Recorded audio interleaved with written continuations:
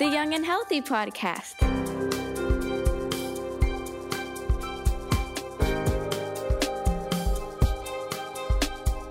You're listening to the Cincinnati Children's Young and Healthy Podcast.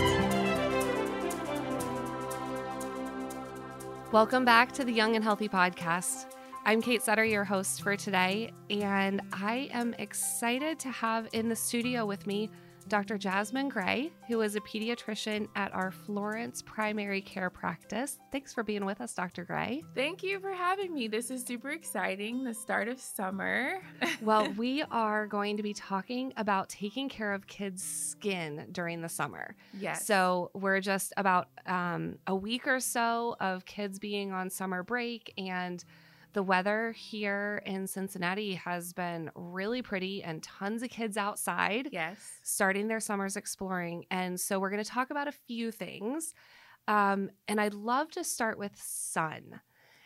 Yes. When we're talking about the skin and keeping kids safe this summer, sun is always top of my list.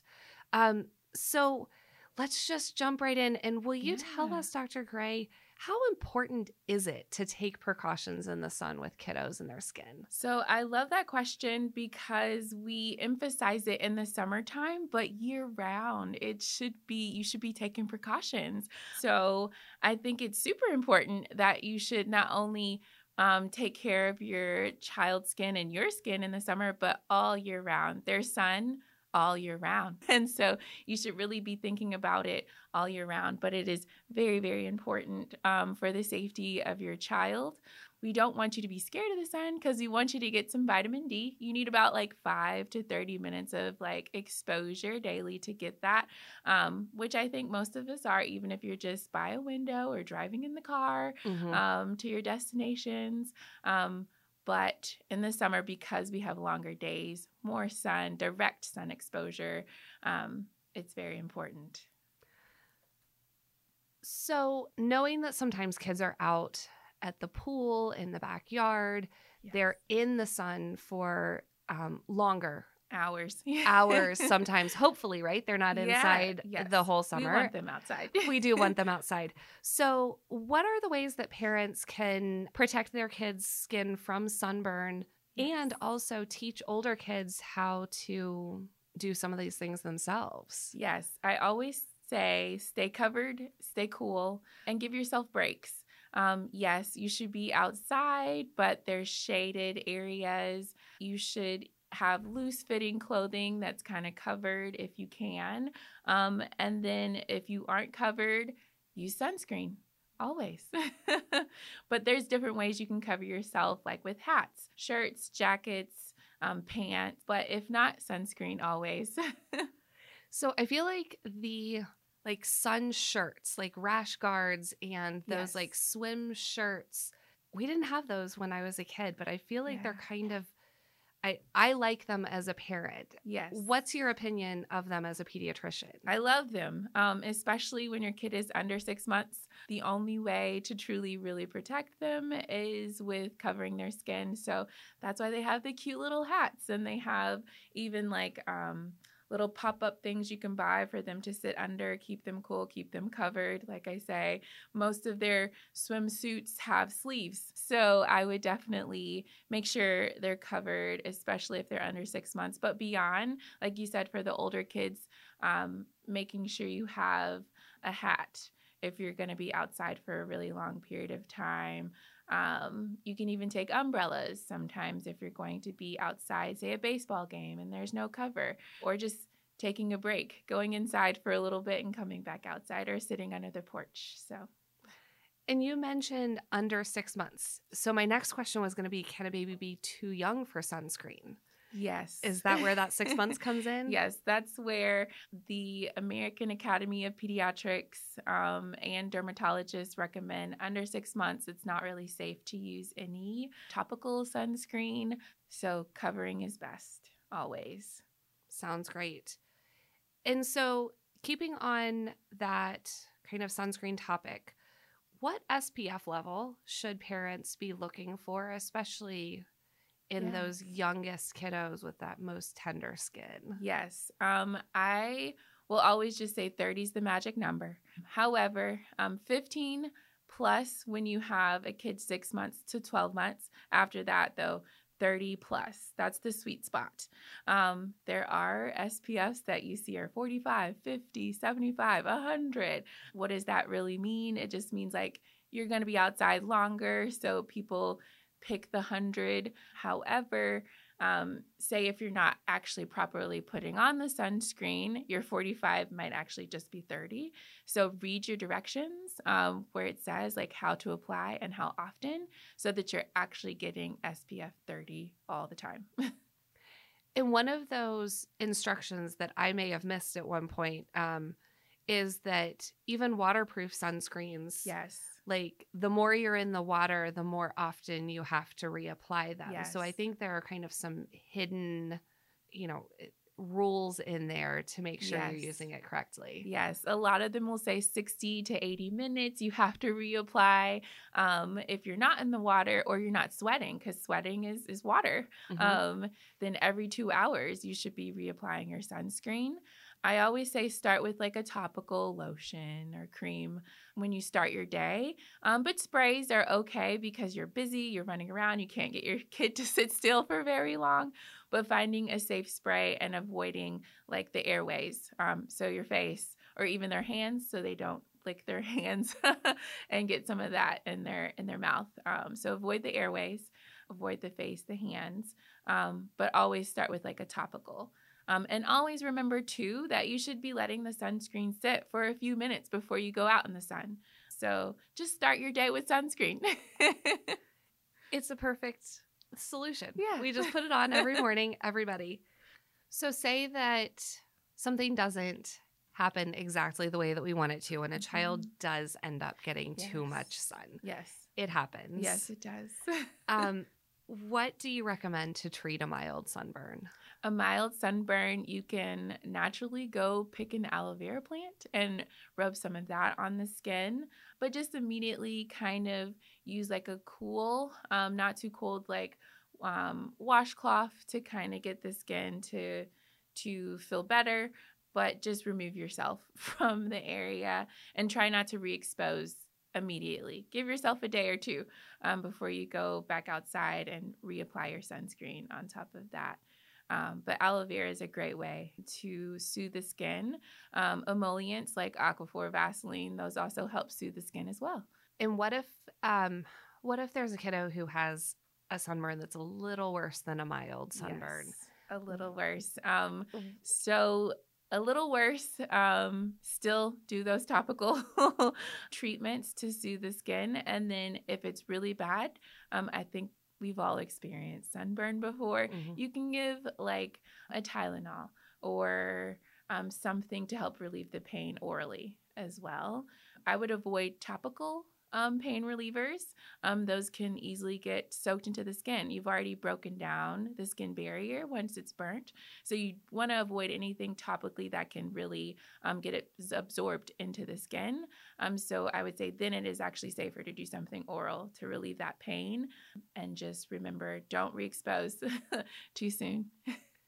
Is there ever a point that you'd want to see a kiddo in the office? Yes. That's when I say like sun poisoning in a sense. So if they're having nausea, vomiting, fatigue, itching from bumps, redness that's spreading, definitely come and see your pediatrician, see your PCP after that, or any worries, honestly. If you're just unsure what to do, always come. But if you're having physical symptoms or it's worsening and not getting better after you've done those topical aloe vera or emollients, you're given a little bit of pain relief, or you're having to give too much, or you're just uncomfortable, come and see us. Fantastic advice. And actually, sun poisoning was going to be part of my next question. So sun poisoning and heat rash, what are those things, and what should parents be looking for? So sun poisoning versus like a heat rash, two different things. Heat rash, you actually don't need any sun exposure at all. You're just hot. Babies get that all the time. We call it prickly heat, or in medical terms, miliaria. But all you have to be is hot. So you just always want to keep the skin cool and dry. And they're just little red dots that are kind of on those heated areas of the skin, usually on the chest and the back of the abdomen. Versus sun poisoning, you can have all of that plus more. So you have maybe nausea, vomiting, a headache, you have like itching, burning pain of the skin that's worsening, not getting better. So you have more physical symptoms than just, oh, your skin is burnt and it's red or peeling. So peeling is not poisoning either, but worse than that, like really red, blistery type skin with other physical symptoms. Hopefully, yes, we won't experience it this summer, but No. it's so good to be prepared and know what those things are. Yes, of course. Is there anything else about sun that we should chat about real quick that I didn't ask about? The sun. It's fun. Enjoy it. Be careful. Be safe. Go outside. Get your vitamin D. Remember, you only need about 5 to 30 minutes of exposure each day, and you can get that by driving in the car. But don't forget your sunscreen, not just this summer, but this fall, this winter, and spring too. Always, I say, on any exposed area of the body, you should have sunscreen throughout the year. But just make it a habit of your daily routine so you don't have to remember in the summertime to do it. Perfect. Well, I'm going to pivot us then to a still skin related, but very different topic of bug bites and stings and all of these things that live in our environment with us that can actually harm the skin. So I guess my first question in this area is, what buzzing and crawling creatures can be problematic during the summer? Well, if you're scared, they can all be problematic. But really, I would say so mosquitoes, those are a big one. Wasp, hornets, those are two. And then ticks.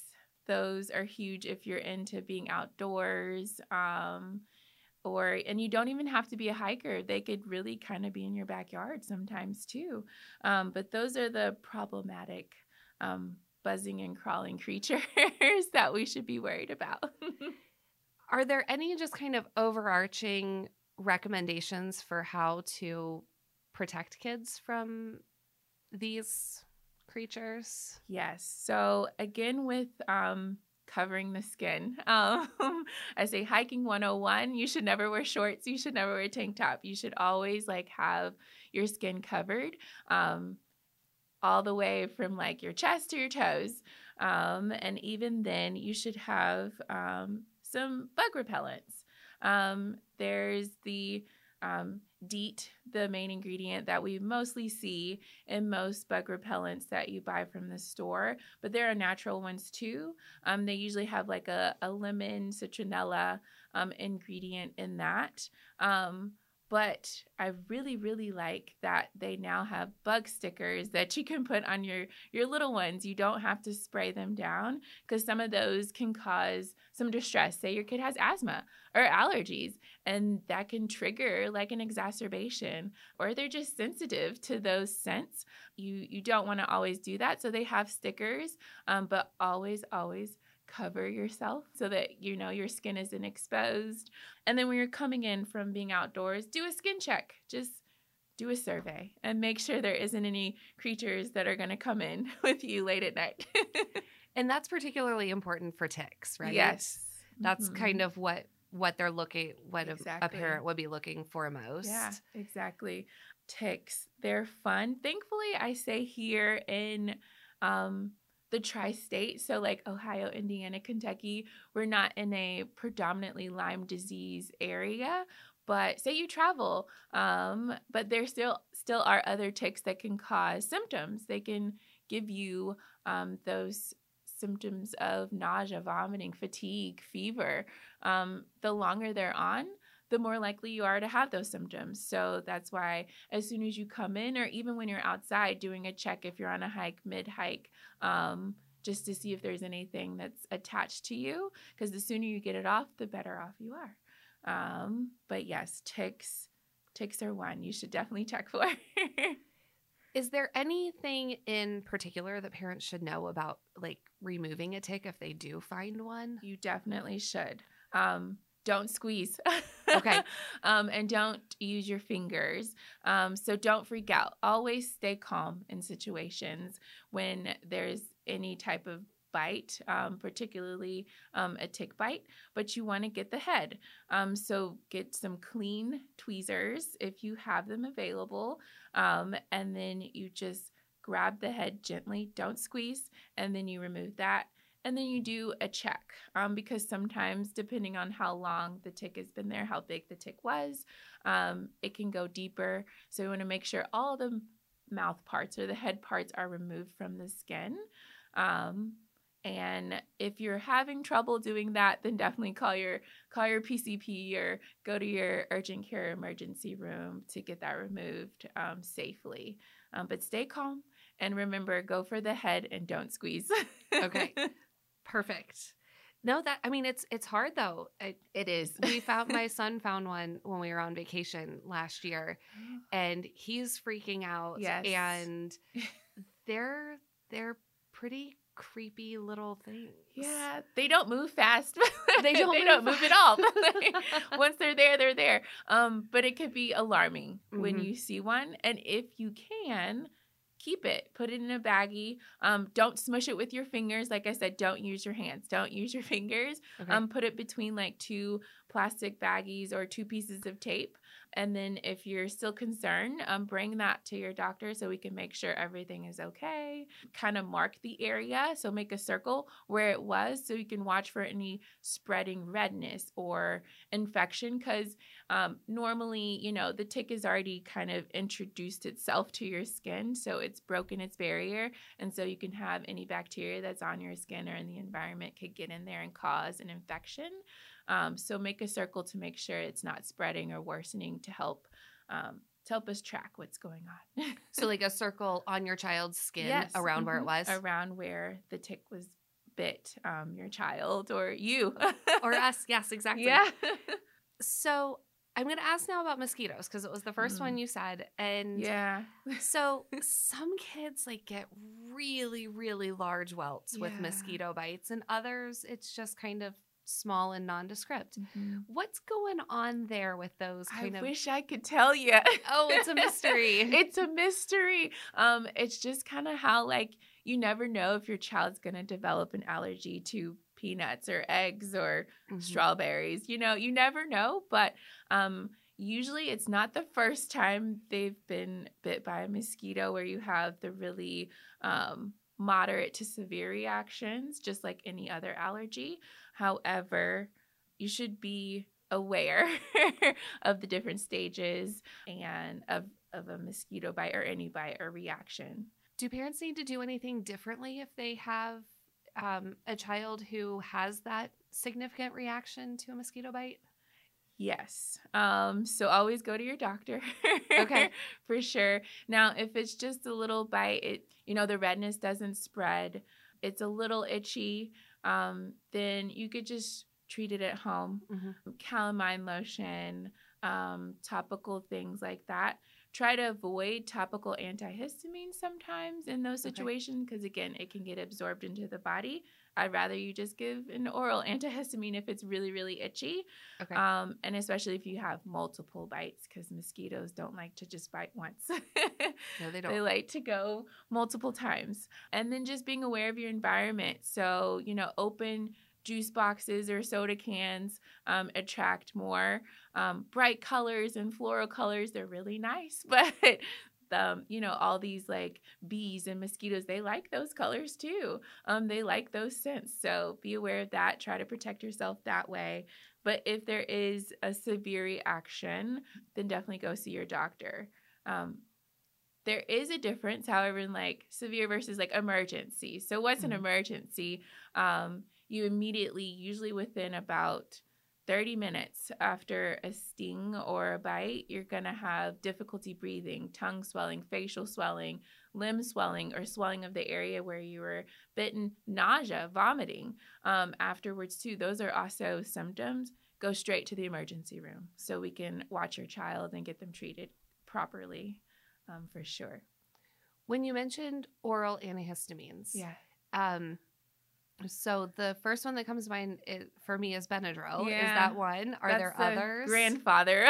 the grandfather of oral antihistamine. antihistamine. There are others. So I say second generation, Zyrtec, Claritin, Allegra. Okay. Um, So allergy medicine. Allergy medicine. Yeah, those last longer and they have less side effects. Okay. However, trusted, tried and true grandfather Benadryl, it works pretty quickly. It just doesn't have a lasting effect. So it's going to wear off in about 6 to 8 hours. Okay. However, it might make your child a little sleepy. So make sure you know your child's weight and dose at all times. Okay. Just in case. Sounds very good. But if you need it, Yeah, and that's if you what need you have, please give it. Yeah. Okay, perfect. Going to stings. And so I know that you mentioned some of the, like an allergic reaction Yes. to being bitten or stung. Mm-hmm. And so definitely like wasps and hornets, Mm-hmm. those have kind of that allergy concern associated with them. Yes. What should families be looking for? Like you mentioned the swelling and all of those things. Anything else that we should know about a possible developing allergic reaction to a sting? Yeah.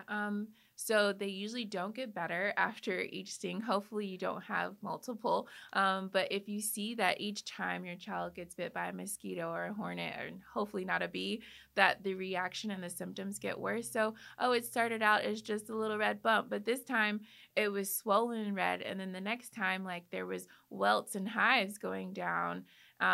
That's when you should definitely seek a medical professional and possibly get tested, because each time that's just telling you that it's going to get worse. Your body is kind of getting sensitized to that, and it's saying, hey, I don't like it. I really don't like it. And you don't want to get to the point where you do have throat swelling and tongue swelling and difficulty breathing.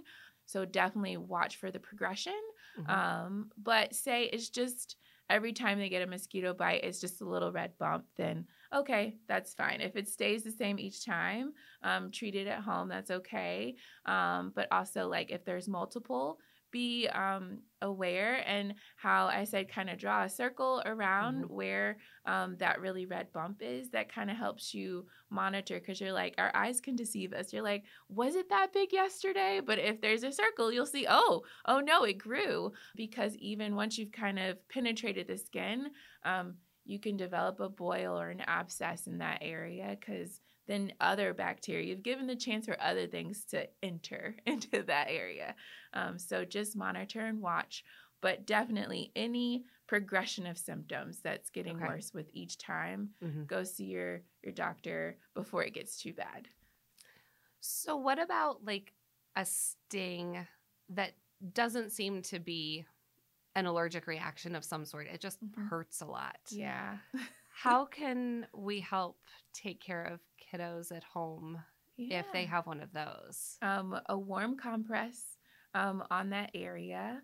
You can also, sometimes you can use like an ice pack or a bag of peas is always easy too. Yep. And then just take a pain reliever, Motrin, Tylenol first, I always say, then Motrin if you need it. Okay. But try to avoid anything topical, just because you've already broken the skin's barrier and you don't want anything to kind of seep in there. So things that have like benzocaine in them, like there's a lot of like topical pain relievers. Don't use those. Be very cautious when you're using those for kids. Always ask your pediatrician if it's okay, but avoid anything topical that has anything that says pain relief.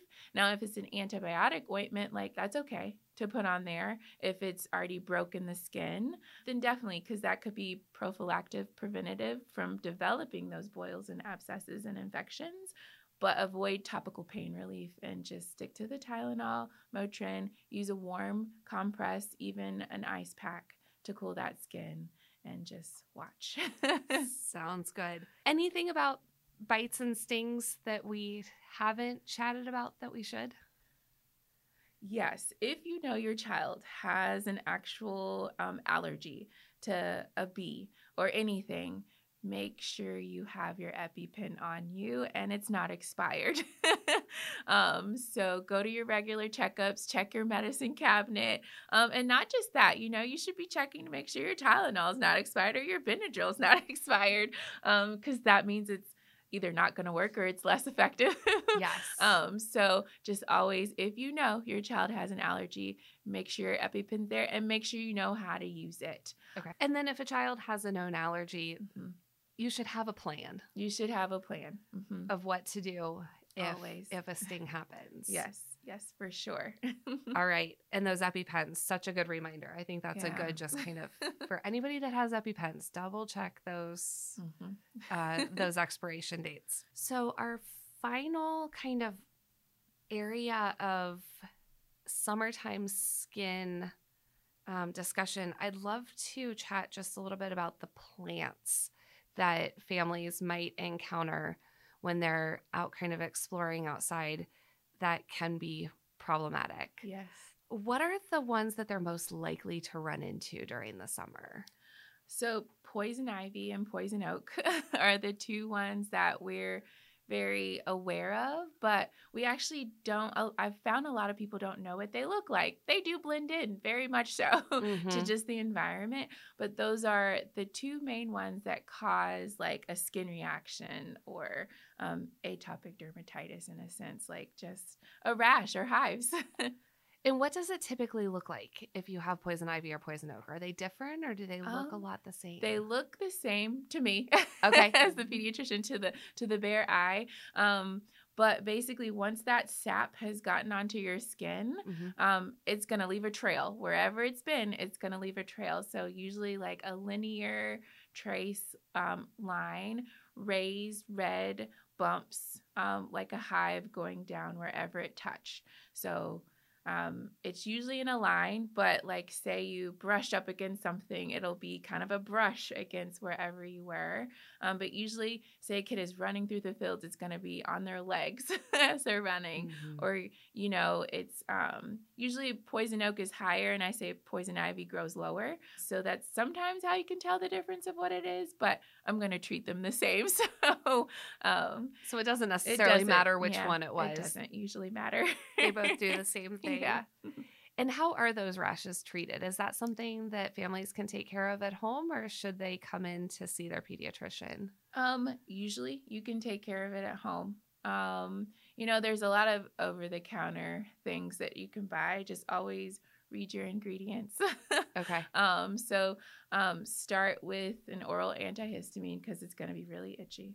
And once you started to scratch, if you haven't cleaned off the skin, you're just going to be spreading the sap everywhere you touch. So first thing is get yourself out, get out of the area and then clean off, take a bath, take a cool, warm bath, get all of that off, wash it off. Don't forget the clothes that you were wearing because that can also have the sap on it. Wash your hands after you've, cleaned your child. So remove yourself and then wash. And then after that, antihistamine, Benadryl, Zyrtec, Claritin, all those, take those and then just watch. The rash can sometimes last like a few days to like a week, but they can last a couple weeks with treatment, depending on how much sap and how long it was on your skin. But then once you've kind of done that treatment, get rid of it. If you have to hire a professional, just get rid of it. But if you're going to do it yourself, wear gloves and kind of pick out all the poison ivy, all the poison oak from where your kids are playing at. Is it true that some people don't react to these plants? I would say I'm actually one of those people. Oh, I'm so envious.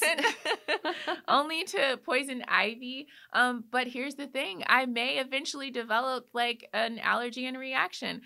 So I would say just get rid of it because you never know if you are. But yes, some people don't react to it. I don't know if they have a better skin barrier. I doubt it. But sometimes it's just your exposure. Some people, you never know. Some people are allergic to peanuts and some aren't. So some people aren't. Yes. And you're very grateful if you aren't. However, you never know. You could eventually. I would not, bet on it. Can the rashes be spread to other people? Yes. If you haven't removed that sap from your skin or your clothes, You can pass it along. Okay. So that's why I say get out, clean yourself, remove it from everything. Yep. Wash your hands. But yes, you can spread it from person to person, even if you just kind of brush up against someone's arm that they had the sap of poison ivy or poison oak on them.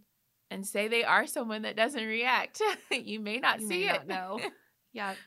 Well, but once you've cleaned all the sap off and all of that, I mean, because those rashes can get kind of oozy. They can. But that can that spread to other people? Like if it's the later stages of the rashes?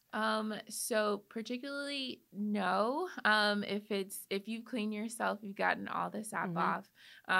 That's just your body producing its own kind of defense in a sense. However, since the skin barrier is broken, it is at increase of infection. So a topical antibiotic ointment is okay, or an emollient, a barrier cream like Aquaphor or Vaseline is okay. Aloe vera is okay as well, but nothing that has like benzocaine or lidocaine in the ingredient. Try to avoid those. And then you want to stop the itching. So you want to stop scratching and reopening up like infection. Avoid the itch, you avoid the spread. I like that. Is there a point at which a kiddo might need to come see the pediatrician if it's gotten really bad? Yes, very painful. Spreading on those sensitive areas. So the face is definitely one, around the eyes, around the mouth, or you've done the topical treatment and it's not getting better. It's getting worse. Okay. Definitely come in. It should always get better when you're treating it at home. It shouldn't get worse. Okay. So is there anything additional that families should be thinking about to prevent exposure to these plants while they're out and enjoying the summer? Yes. Say you're on a hike and it's not your own backyard, that you can get rid of it easily. Keep your skin covered always. So pants, socks, long sleeves, airy clothing to keep yourself cool in the summertime. But just keep your skin covered, and then always remember to wash your hands after you've touched something or done anything outdoors. Perfect.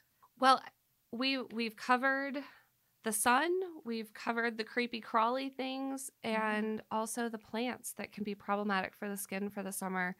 Is there anything else just kind of generally about helping families think through how to protect their kids? Yeah, I guess for all three topics, sun, bugs, plants, for one, have fun.